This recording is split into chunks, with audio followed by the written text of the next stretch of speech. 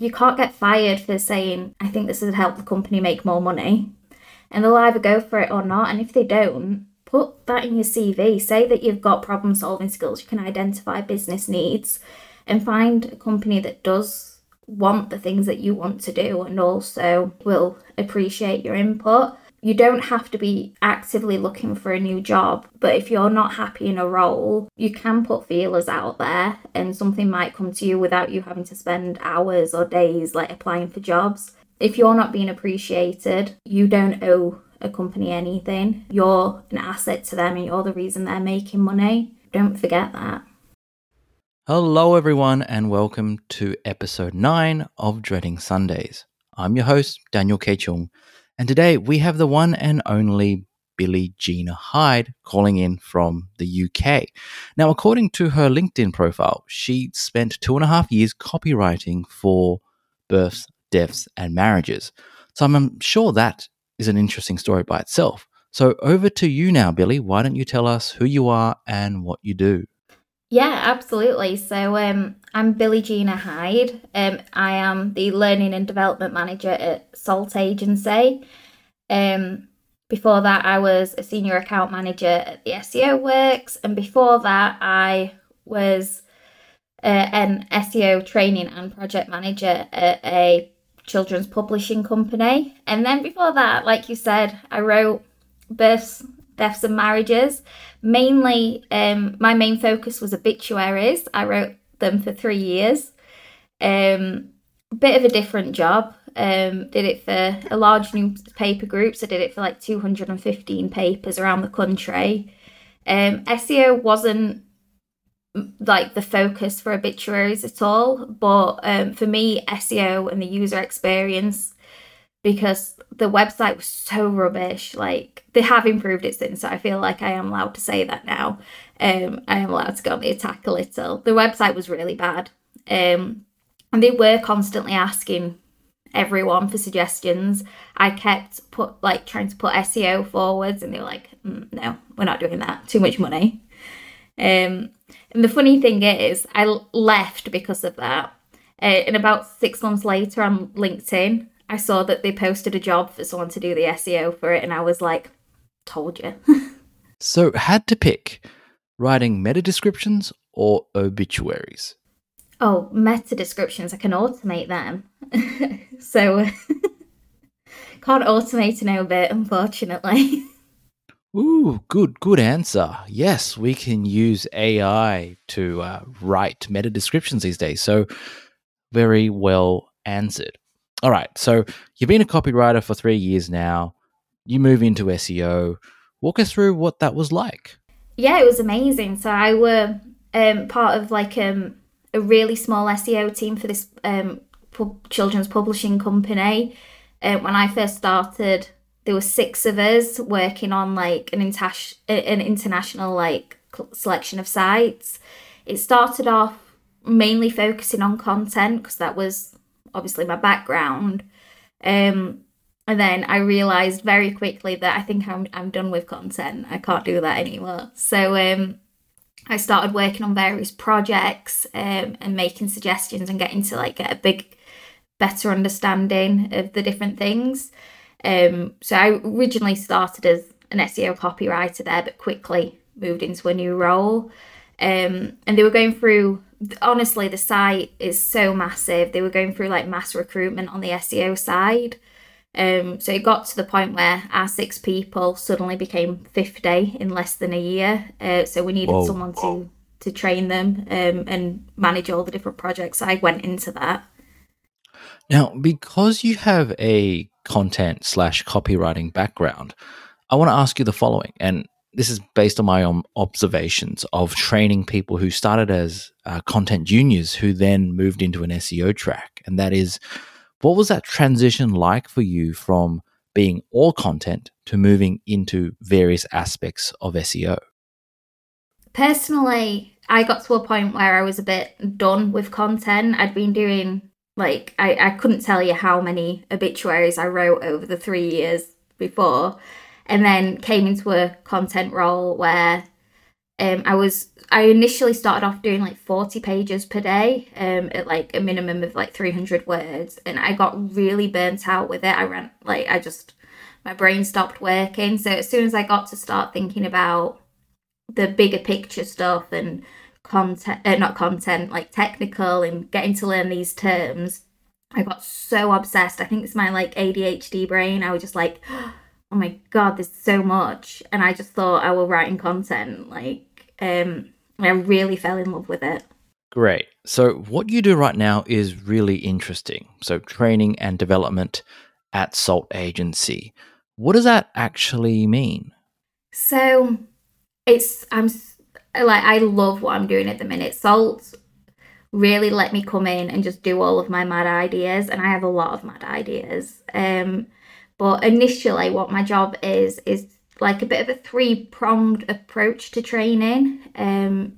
So everyone in SEO and anyone who works within the recruiting in SEO knows there's a massive like skills shortage at the minute. And instead of just trying to poach from other companies constantly, we decided to kind of foster a program of actually, let's just make SEO more accessible rather than just trying to steal other people's people. So we run a traineeship program, which is currently only based in Leeds in the UK, where we're bringing in people from all walks of life. So people that might want to retrain, people that have just graduated university, and just various different things.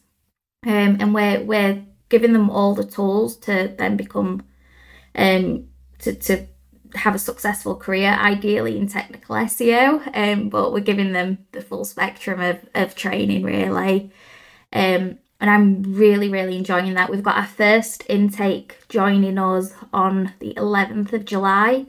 And the thing that I'm most proud of is not something that I was actively trying to do, but we've got 4 women joining us. So like, I am so excited to also be playing a part in like closing the gender gap in our industry a little bit. I'm so excited about it. Love it. And I'm very excited for you as well. So when it came to pitching for this role, what was that like? I'm curious. So it wasn't a case of pitching it to Salt, to be honest. So they had been recruiting and trying to find a learning and development manager for a few months. And there's plenty of SEOs out there with a lot of knowledge, but they were struggling to find someone that would be excited about spending all the time just training other people, and also had like experience doing that. In my previous role, a big part of it were training people new to that company. So we kind of got in touch in December, and we were talking about it, and we had a lot of conversations. And then by February, they'd offered me a position with them. So I've joined, and then kind of they had the idea of having the traineeship, and then I've kind of ran with it and made it my own. And we're also doing a lot like development for the existing staff as well. Like trainees shouldn't get all the focus. So I'm getting to work with everyone from trainees all the way up to account directors. And I feel like I'm in such a unique position because I get to do everything, but I don't have to talk to clients. Which is the best bit. Ooh, I love SEO development because, based on my own experience, previous agency at Prosperity Media, we encountered the same thing. And ever since 2020, COVID, there's been a very apparent, as you said, skill shortage. And it's not so much that it was a skill shortage in 2020. It's probably been like that for a while, but it became really apparent because every company and every agency was trying really hard to find experienced and senior staff, and they just didn't exist, or rather they already had jobs that they were happy with, because the reality of things is, if you know how to do SEO really well, you don't have to be client side, you don't have to be agency side, you don't have to be in-house. You can have a portfolio of websites that make you money every single day. So I'm really interested to understand from your perspective, when you do training and internal development of SEOs, what are the common things that you've come across when it comes to things that people with 3+ years experience need to upskill, and what those gaps are? One of the things that I see quite a lot is that there aren't many people that are knowledgeable about most things as in SEO, like as a spectrum. So I've worked with a lot of people that are amazing at strategy, amazing at analysis, but then they're not amazing at technical. And I've also met people that are like phenomenal at technical, but they really struggle sending an email to a client. So one of the things that I'm trying to foster is like giving people a very broad understanding of everything, and then trying to get them excited about other specialisms. So giving them problems to solve, or get them to kind of challenge what they do outside of the things that they normally would. I think there's a massive, it's like a bit of like, my brain's not coming to me with the word today. It's a bit of a contradiction, because I'm like seeing people that are overconfident sometimes, but also lack so much confidence. And it's like trying to just get them to see that they are amazing at some other things, and to not neglect it and palm it off on other people.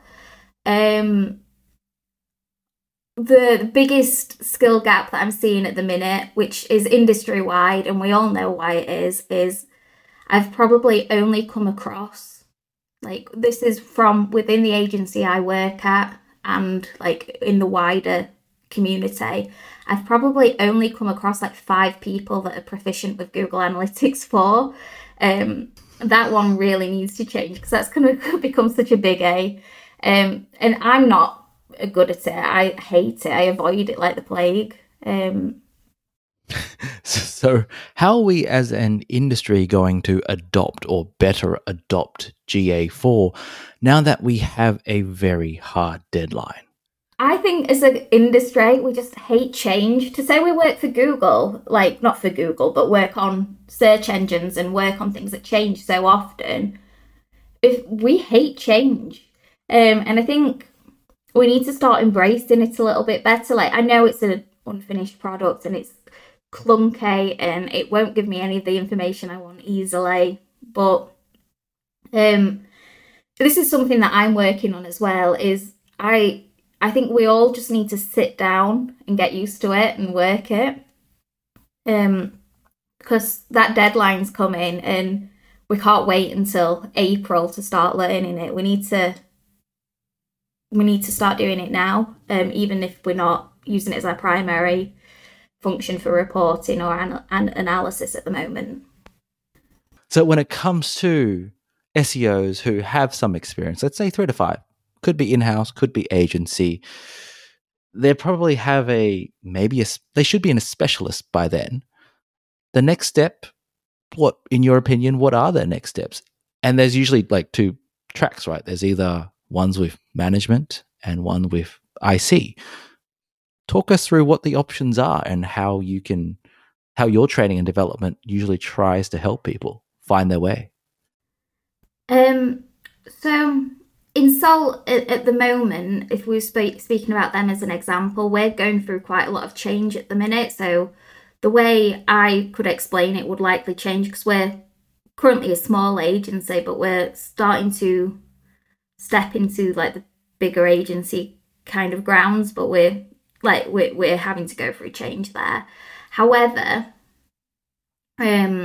what I'd like to see, not just from Salt but from most agencies, is to not have such a linear like progression path. I think instead of going like exec, senior exec, account manager, senior account manager, account director, or put consultants in where account manager is, whatever you want to call it, because there's such disparity between the different like names. They're basically the same in a lot of agencies, they just called it something slightly different. I think that is a suitable like ladder or path to take if you're someone who's like more strategical or client facing or project management focused. However, I don't think it captures people that are specialists. So I'd like to see more like strategist roles or specialist roles, like technical specialist, user experience specialist within SEO, because everyone has different focuses. When I was client side, my focus was accessibility, but my job title was senior account manager. That didn't reflect that at all. And also I didn't enjoy talking to clients. So I'd love to see more specialisms. And the good thing about being a growing company and having such like a focus on development and training for people is we can identify those specialisms within people, or maybe even like notice that they're really strong at something that they might not have even noticed themselves. So you can start pushing them towards things that they are enjoying doing and also like is really beneficial. So we are more likely to get people that are specialists. Like at Salt at the minute, we do have people who are like consultants, but they're technical specialists or like strategical specialists. I would just love to see like job titles reflect that, like not just at Salt, but everywhere. Okay, so that leads me to the next question. Billie, do you think job titles matter? I think they do. I don't know if it's an ego thing or I don't know. I've always been a person that really strives to like have titles that reflect what I do. It's not a case of I want to be an account director in 3 years because I don't want to be an account director, but I'd like I have got a very niche title as learning and development manager. But my goal now isn't, I want to be head of learning and development kind of thing. I kind of just want to progress, but I do also think it reflects that you are doing your job well if you are having job title changes and are successful. It's a reward, for me at least. But I don't know if that's because I am very like reward focused or if it is an ego thing. I'm not sure.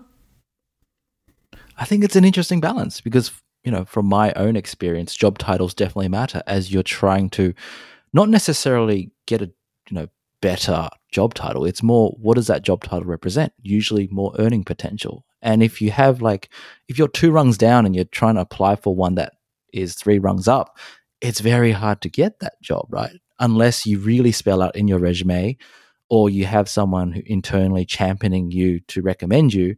If you don't have what they think as climbing the experience ladder, then it's really difficult. And so that's my opinion anyway, that job titles definitely matter, and people who usually say job titles aren't tend to be privileged. Yes, we went there. I do agree though, absolutely. In my previous role, when I did decide that I were going to start thinking about looking for another job, I were looking probably at jobs that were way above what I could get. Like one of them, I applied for the head of SEO at Monzo Bank. Knew I wouldn't get it, but I saw the salary and I was like, well, I'd be a fool to not try. But I definitely think there is, yeah. I think if, say, I had a more senior title on my CV, I probably, in my opinion, I had a very good application. But I do think it does help, and it does help with future prospects. So that definitely does play a part of it. I hadn't thought of that before, though. So thank you for that point. Okay, we're kind of towards the home stretch, and I kind of want to get one final thing from you. And maybe that's to make it a little bit more specific for a particular person. You were talking about specialism before.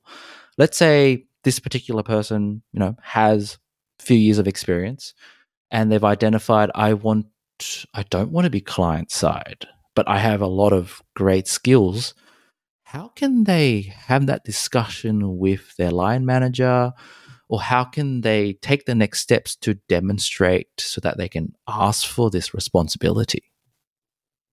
So this is actually something that I have done in the past. So like I said in a previous role, my focus were accessibility. I also specialise in technical SEO, and ran the training program at the past agency. But I was also account manager on various clients. So I did sit down with the head of SEO there and said, these are all the responsibilities that I do. These are the responsibilities that I don't enjoy and I don't think you get the best out of me for.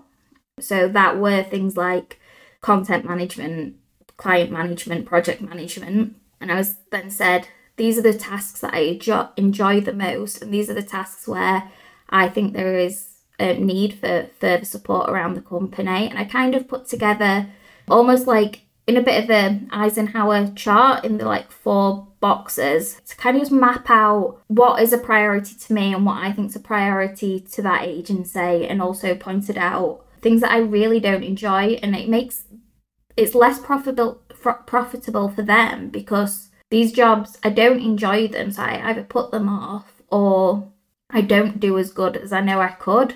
And then I was like, I put together a few options that I would like to see and I think would be beneficial. One of them being kind of like a technical resource that if they needed it, they could just put me on a client for a month, for 2 months, and I'd look at whatever the issue was and help support the team, but also then use it as a training opportunity of I'd solve it and then try to get them to solve it and nudge them. This, unfortunately, wasn't signed off and was one of the reasons why I started looking for a new job. But I think have those conversations. It's worth it. It is uncomfortable because you are saying to someone, these are areas where I think the business isn't doing well, but a good employer would appreciate that and appreciate you trying to problem solve and think ahead for them. You can't get fired for saying, I think this would help the company make more money. And they'll either go for it or not. And if they don't, put that in your CV. Say that you've got problem solving skills, you can identify business needs, and find a company that does want the things that you want to do and also will appreciate your input. You don't have to be actively looking for a new job if you're not happy in a role. You can put feelers out there and something might come to you without you having to spend hours or days applying for jobs. If you're not being appreciated, you don't owe a company anything. You're an asset to them and you're the reason they're making money. Don't forget that. Whew, those last 2 minutes. That was a great way to end. Thank you so much for sharing that experience. And I love how, without doing a full recap, is that you put yourself out there, you made that list, you problem solved, you presented it to your boss or line manager. And in the end, okay, it didn't have the outcome that you were seeking, but indirectly it did, because it pushed you to look somewhere else where you could apply those things so that, come Saturday, Sunday, you wouldn't hate Monday. So well done. That's awesome. Thank you. And that's definitely how I feel. I'm so excited to work at the minute, and a good employer makes you want to do extra and go that extra mile. So those are things that I really look for, and yeah, I love that I did it. And in addition, a great employer, when you tell them these are the things I dislike, these are the things that I'm having challenges with, they should help you enjoy those a little bit more, or provide resources for you to maybe take them off your shoulders, or maybe you're overcomplicating things. If you don't have that discussion, then it just becomes something that you dislike and put off, and that doesn't help the business, doesn't help you, definitely does not help the client. So once again, thank you so much, Billie, for your time. Thank you for sharing your stories, and I love what you do. Your job title, did you make that up or was that already there? Learning and Development Manager is what I was offered, and that is my actual job title. But I tend to go by SEO Evangelist because I'm pretentious. So, all right, folks, that's a wrap. I hope you enjoyed this very insightful episode with Billie Geena. And if you're your first time listener and listening to me stumble on my words on my live outro, welcome to Dreading Sundays, and I'll see you in the next episode.